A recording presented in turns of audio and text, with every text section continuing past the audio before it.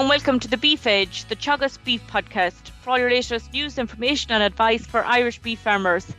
I'm Catherine Egan, and on this week's episode, I'm joined by Chris Daly from ICBF in advance of presenting at this year's Teagasc Virtual Beef Conference to get an insight into the new commercial beef value.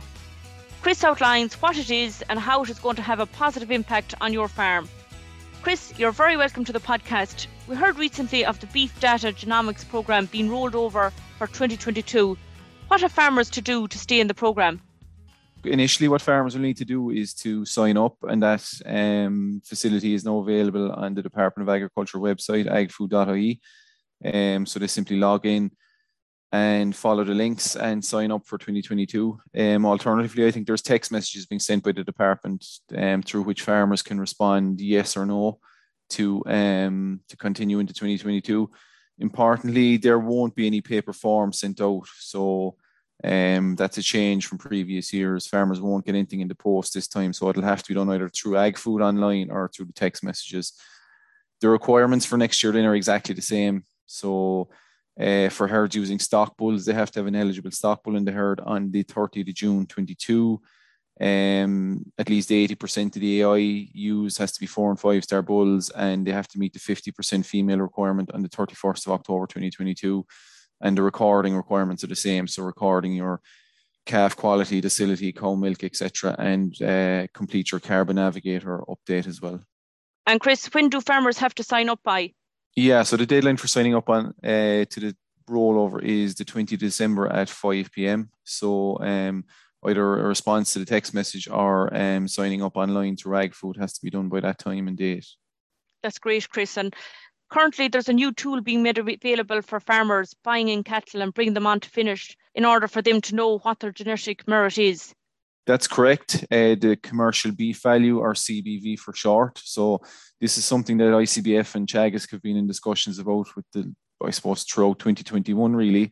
There was a big concern there that farmers buying animals were doing so, I suppose maybe blind is too strong a word to use, but with very little information to hand, particularly on the dairy beef side. If you think about calves going through the mart, for example, the only thing the farmers were able to really ascertain from looking at the calves was the breed makeup. You could differentiate between a black Angus or a black Whitehead off the dairy herd. You knew what breed they were. You could see if they were well looked after and if they were healthy. But apart from that, you really had no idea as to what their genetic merit was.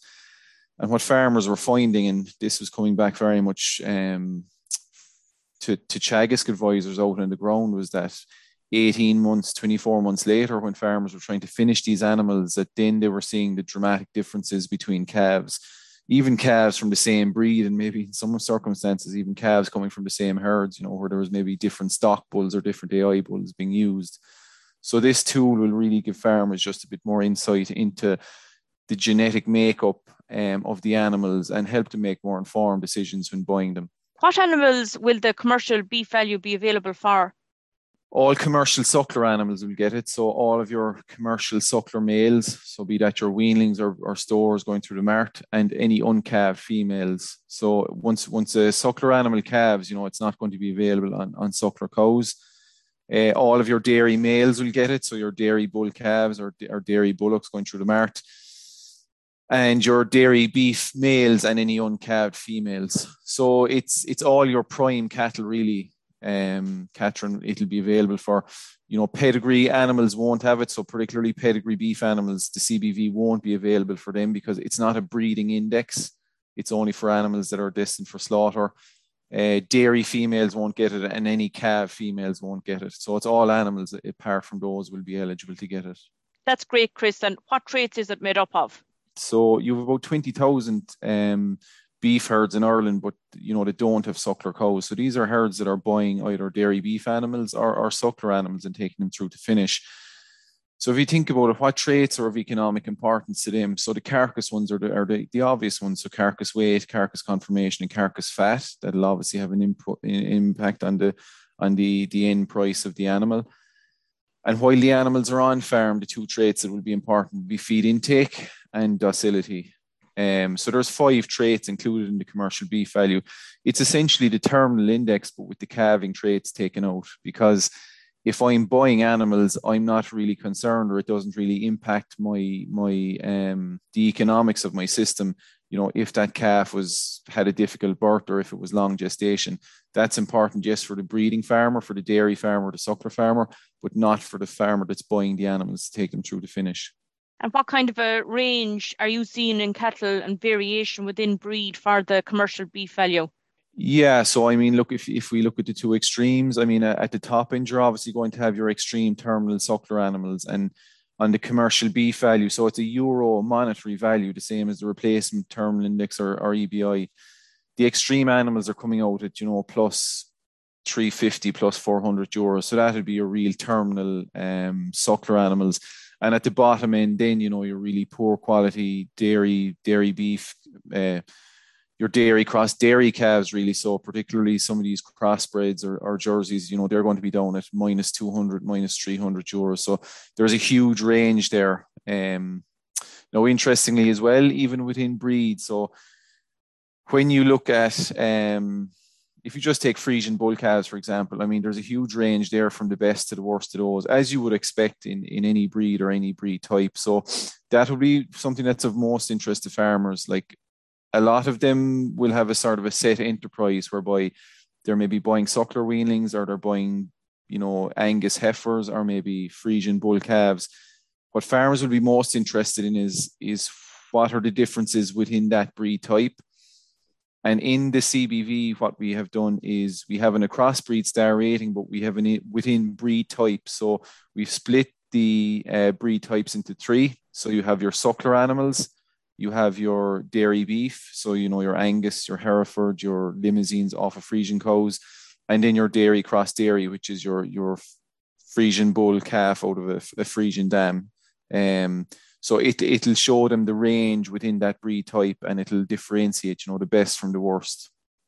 So I suppose if you take, for example, if you have an animal that's 50 euro value of a CBV versus 150 euro of a CBV, what does that mean?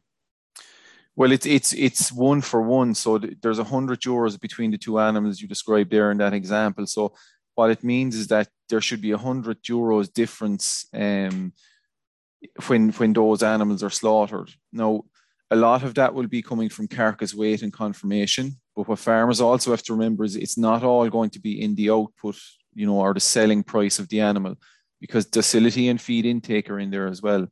Now, feed intake is not really something farmers are going to be able to see at farm level, but it is a very important trait. And when you think about, the cost of inputs at the moment, particularly the price of meal, that's going to be a very important trait, and also docility. So look, some farmers might say, look, all the cattle go into the shed, but at the same time, docility is important from a health and safety point of view, but also for farmers grazing animals. It's going to help on labor as well. If you've quieter animals, it's going to take less time to gather them up, to bring them in for testing, for dosing, for vaccinations, whatever the case may be. So it's not all going to be in the extra output from the carcass. Some of it will be in terms of savings on less feed consumed and less labor inputs because of better docility. I suppose if you take a farmer standing in the mart looking at 2 different animals, how is this going to help them determine which animal to buy? Or are they ending up going to have to spend more at the start for a higher CBV animal? Well, whether or not they spend more is really going to just depend on the market, and maybe the CBV is going to differentiate animals on price. And look, as I said, the market is kind of going to decide on that. But really, what its purpose is farmers are still going to be able to do a visual appraisal of the animal, and they can see the breed type. Lots of farmers have preferences. You'd hear anecdotally that in marts, particularly with suckler weanlings, colour can have a big impact on price. And look, farmers are still going to be able to do all of that, but by having the extra information on the board, you could have 2 Charolais weanlings going through the ring, similar age, similar weight, but one of those animals could have a much better genetic merit for carcass weight. And if the farmer bought those 2 animals, there could be 50, 100, 150 euros difference when those animals are taken through to slaughter. So it's just giving the farmer more information at that point at the point of purchase in relation to the animal's genetic merit. And how soon do you think it will be until this information will be available on MART boards? Yeah, so we're currently in discussions with MART on that. And the plan is, or the hope is, to have this available next spring.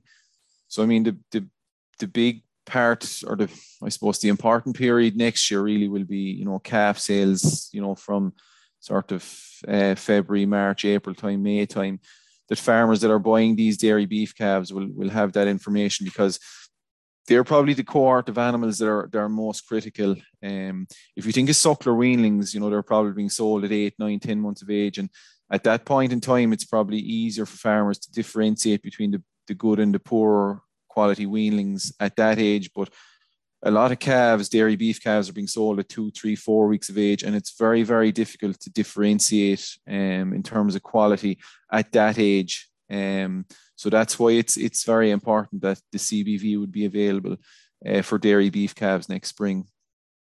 And in many instances, some farmers that are purchasing in the dairy beef calves will see no sire recorded. How will that impact on the CBV? Yeah, so where the sire is missing, the animals just simply won't have a commercial beef value. Because in that case, we'll just have a dam, which only makes up half the genetic merit of the animal.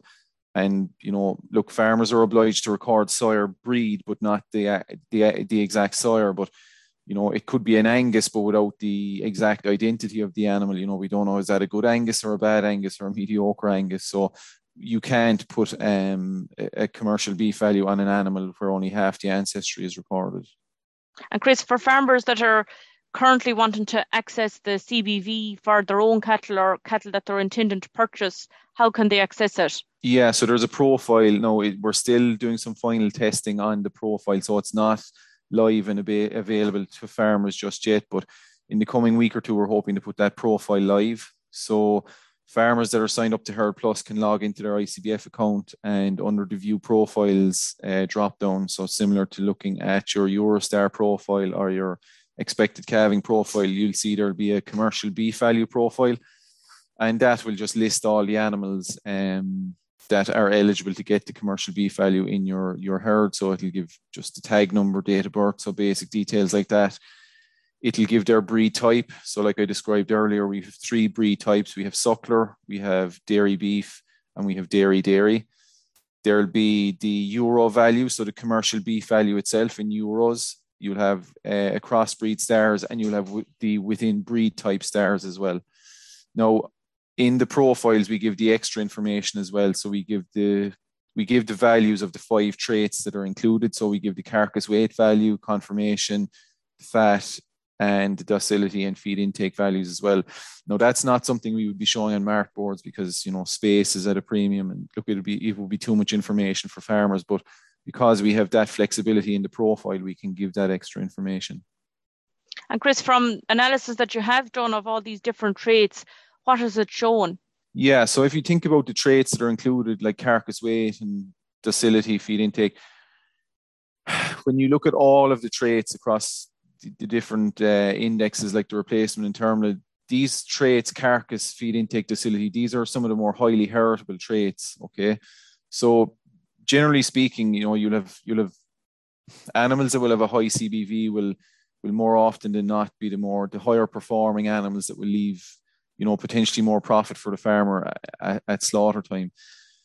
We did some analysis on dairy beef animals that were born in 2019 and slaughtered in 2021. So what I did was I pulled out a pretty large subset of animals. I ended up at 74,000 dairy steers. So I just confined the analysis to steers.